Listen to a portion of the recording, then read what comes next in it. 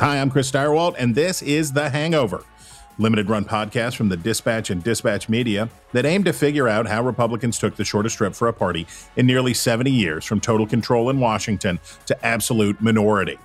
The GOP didn't seem very interested in understanding why, so we tried to do it for them.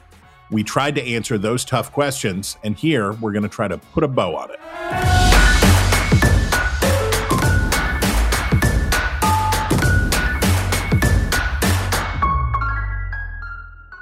Well, I hope you guys had as much fun listening to this as we did making it. It was a treat to have the opportunity to talk to such smart people with insight and patriotic hearts and good intentions and all of that good stuff, and how rare it is, we know, to be able to have this kind of fair-minded inquiry and get people of a variety of perspectives to come in and talk about it. It's just, it's pretty cool. And I hope you thought so too. I wondered whether or not doing a conclusions episode was a good idea. Number one, after listening to the run of the show, maybe you didn't want to hear me talk anymore. And number two, I really liked where David Glade left us, and looking inward rather than outward. And I think that's a thing of real value. But I didn't want to let the opportunity go by for us to talk a little bit about the what's next part. And I think the what's next part is the part that we all wish we knew. And that brings us to point number one in conclusion. People are terrible at predicting the future. One thing that human beings are universally bad at is predicting the future. If we weren't, we would not have the problems that we do. Very often, small numbers of people can be right about what's coming next, but more often, large numbers of people are wrong about what's coming next. I always use the example of the federal government's lawsuit against Microsoft to stop its domination of the internet. By the time the lawsuit was over, Microsoft was over in terms of its power on the internet. We invented the pocket computer, the smartphone, and poof, all of those discussions went by the boards. Very often, the things that all of the smartest people agree on being true just don't turn out that way. And that's okay, and that's normal.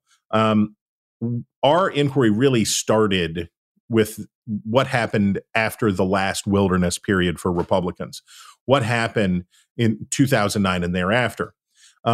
And if you would have asked Eric Cantor in 2009, one of our guests, if you would have said, hey, Eric Cantor, what do you think is going to happen to the Republican Party? What do you think is going to go on? He obviously did not know. And Eric Cantor is a smart person who had devoted his life to politics and government, with maybe the exception of Matt Continetti, but probably not even Continetti would have foreseen the enormity of the changes that would take place in the Republican Party from 2009 to 2016.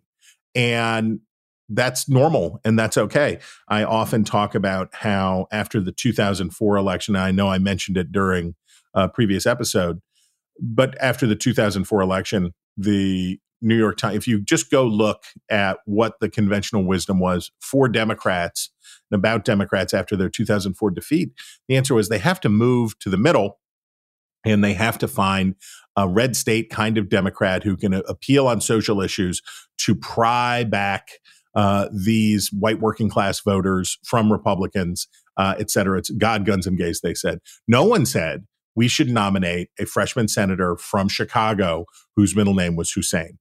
That was not anybody, no one, probably not even Barack Obama, would have thought that that would be the way forward to a pretty smashing electoral victory in 2009. So we can guess at trends, and we did a lot of good work on that. Steve Kornacki was especially helpful on that, talking about changing demography and what we can expect in different places. But we don't know two things. We don't know what's going to happen, which is to say the Harold Macmillan, famous, probably apocryphal, but famous Harold Macmillan quote, when he was asked by a reporter what could bring down his government in the United Kingdom, he said, events, dear boy, events. And we don't You don't know when there's going to be a pandemic, and you don't know when there's going to be inflation or not going to be inflation.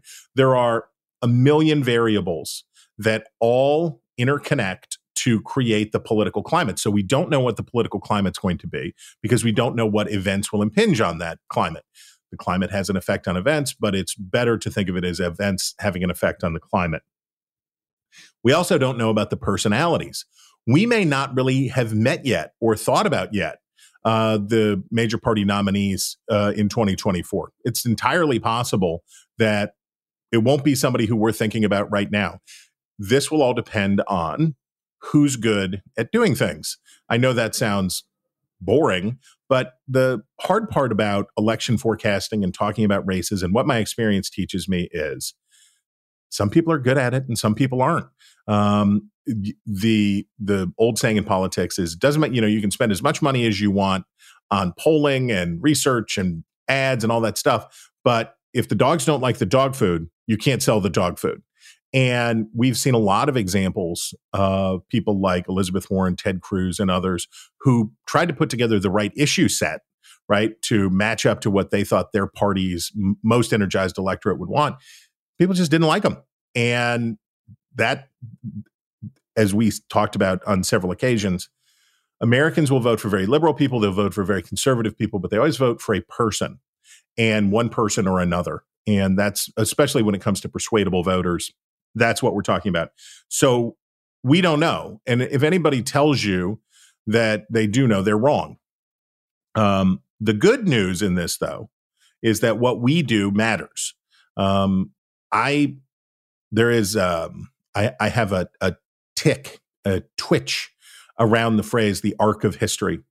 Former President Obama was fond of using it. Lots of people, the arc of history, and the Martin Luther King quote, including is, "It is long, but it bends towards justice." No, it does not. It does not bend towards justice. It does not bend toward anything. You can say that human progress is evident. Our material wealth, our longevity, and these things. Yes, we can say that materially things get better or things have gotten better, but we can also point to times in history where they got worse. And they got worse quickly. So let's not pretend like, I'll put it this way. History and the human experience on Earth and in life is not evolutionary. It is not moving on from one to the next to greater and greater glories. What we do matters. The choices that we make matter. How we conduct ourselves matters. I often use the example of the Battle of Midway, where if, I believe it was Nimitz, had not steamed directly to the site of the battle and foregone protocol to stop off and refuel at Pearl Harbor, that the Second World War would have gone very differently. Nothing, as the saying goes, nothing is written. The upside to nothing being written is that how you choose to conduct yourself, whether you're just a voter, a media person, an elected official, whatever, the choices you make and what you do will have a consequence. Nothing is ordained, and that's good. The question about Republicans or for Republicans, this is the second point, is how long can this go on, right? How long can the Republican Party stay a basket case? And the answer is C.1, we don't know.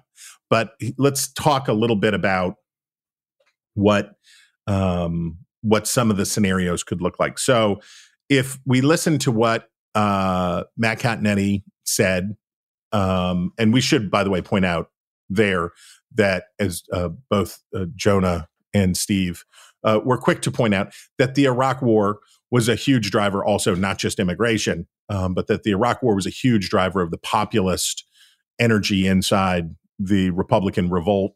And that was for sure. And Donald Trump talking about seizing the oil in Iraq and how George Bush should have been impeached for it was definitely hearkening to the resentment and anger over America's misfortune in the Iraq occupation. And that is definitely true and should be noted.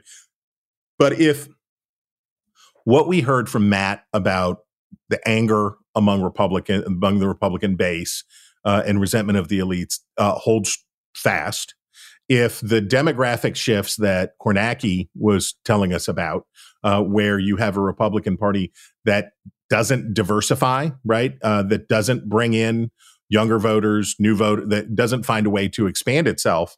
And if the conservative media, the right-wing media that John Podhoretz and I talked about, if those factors remain substantially unchanged, you could have a Republican Party that did what the Democrats did more than 100 years ago.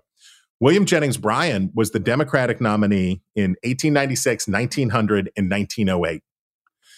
He was very bad at running for president, but because of the straightened, fractured coalition that Democrats had, the prairie populace had all of the power. The angry resenters had the power, and they couldn't deny what you may not know here is that the Grover Cleveland, the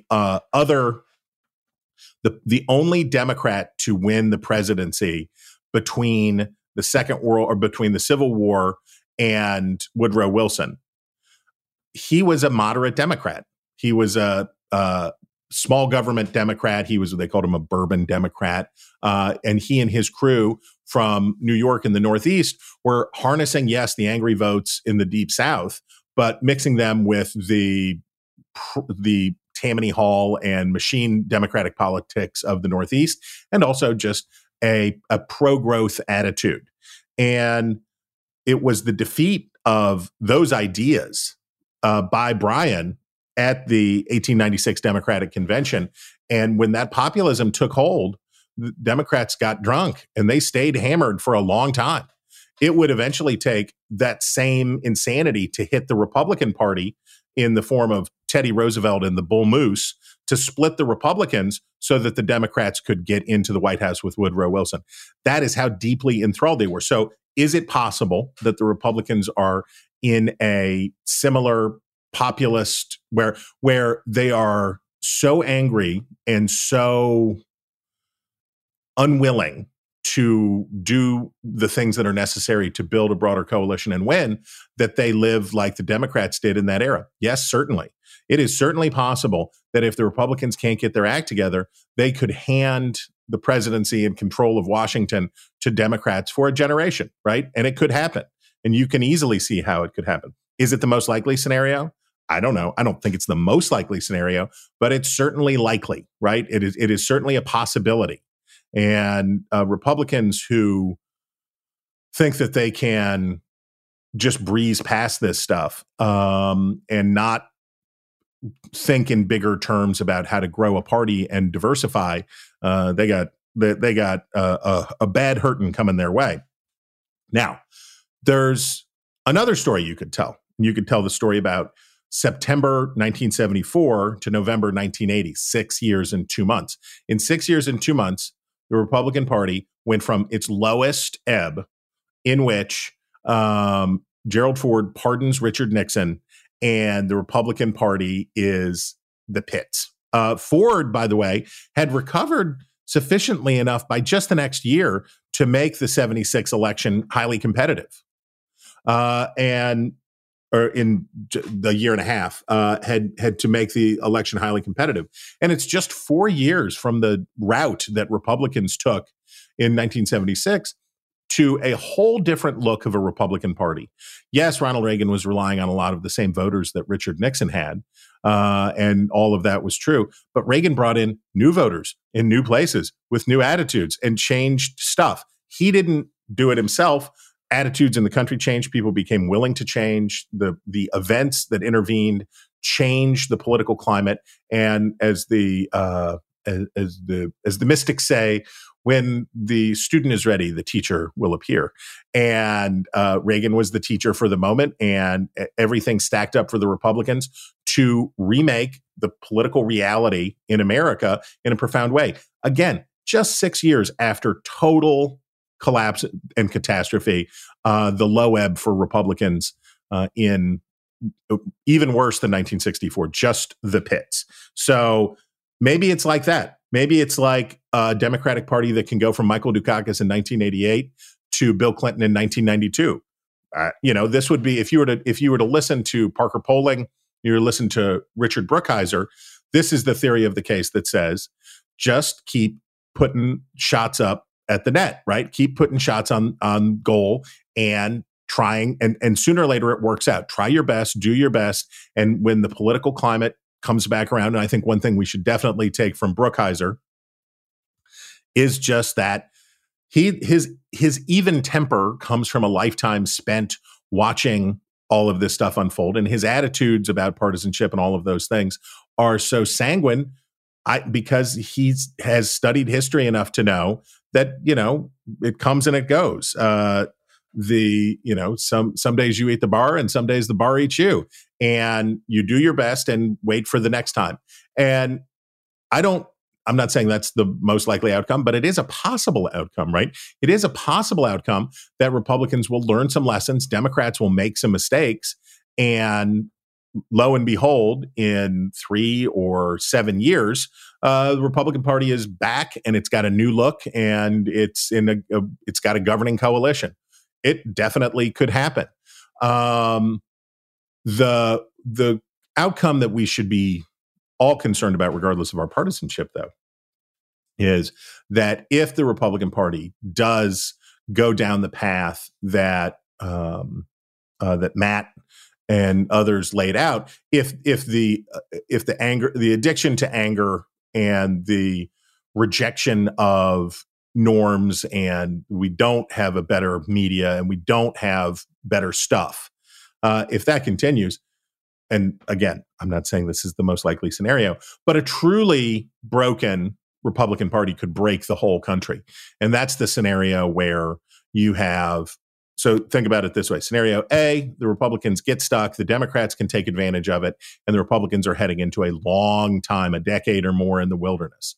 Then there's scenario B, that the Republicans kind of get it back together a little bit, and things stay fairly competitive. There's a lot of evidence to say that with a nation as evenly divided and with partisan views as hard as they are, it doesn't matter that much. And for the small number of persuadable voters, they don't have much confidence in either party, and they go back and forth. So maybe Republicans can, we'll call this the getting away with it.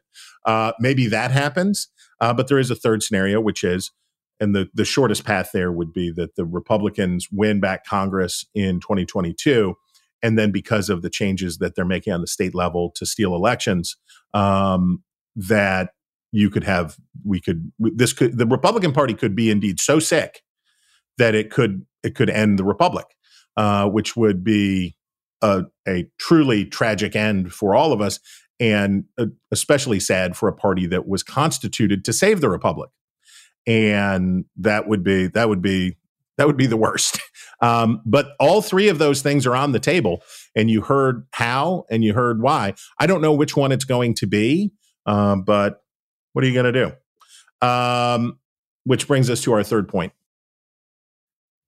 However you butter your political bread, this is not a Republican Party problem.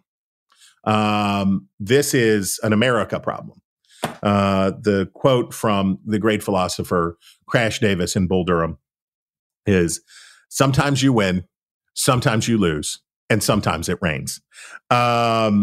Elections, the part of the problem with all of the catastrophizing and demonizing that goes on, if Joe Biden wins, America will be extinct. If this happens, it will all be over. If we don't pass the For the People Act, democracy will die in America. The problem with all of that is we make ourselves ripe pickings for demagogues. Ends do justify means, but not all ends and not all means, right? If this was a dumb debate America had during the GWAT, Global War on Terrorism, was about torture. No, we would never torture.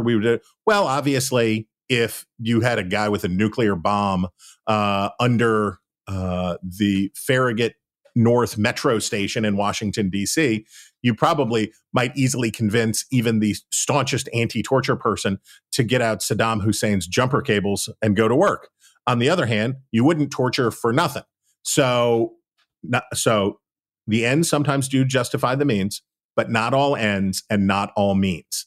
And understanding what we're doing in politics is really crucial for America right now, because what we're doing in politics is finding a peaceful way to resolve disputes between factions in this country.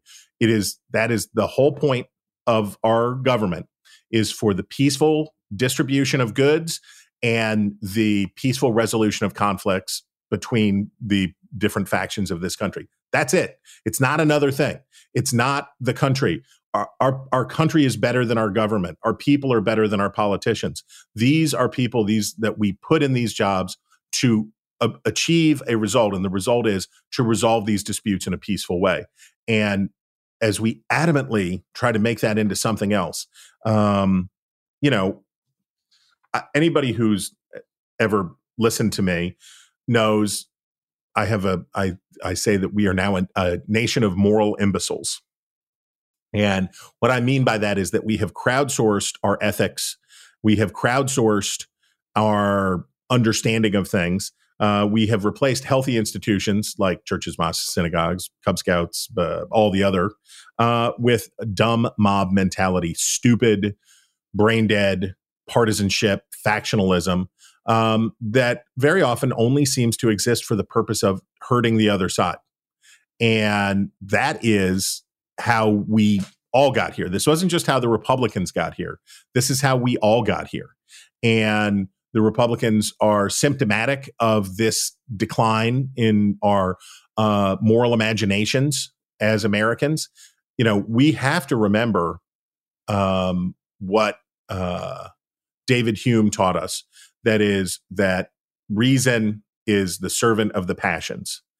The arguments that partisans come up with, the arguments that they tell you, well, we got to do it this way, and that's why this bill is good. And that I'll say it's all sincere in its own way, but most of those folks would argue, and we've gotten to see that happen, especially with Republicans in just the past 8 years, that they would just as happily argue the other side of the philosophical case to win an election if they thought that's what would work. Now, I'm okay with flip-floppery, and I'm okay with hypocrisy among politicians. I welcome it. It's fine. Hypocrisy. Rochefoucauld tells us that hypocrisy is the tribute that vice pays to virtue, and that's all fine. But we shouldn't take them too seriously. These people are, in fact, just politicians. So we should not treat them as our moral, spiritual, ethical, whatever leaders. These are just people we are hiring to do a job, which is to resolve conflicts, to get on so that we can get on with the rest of our life. Which brings us to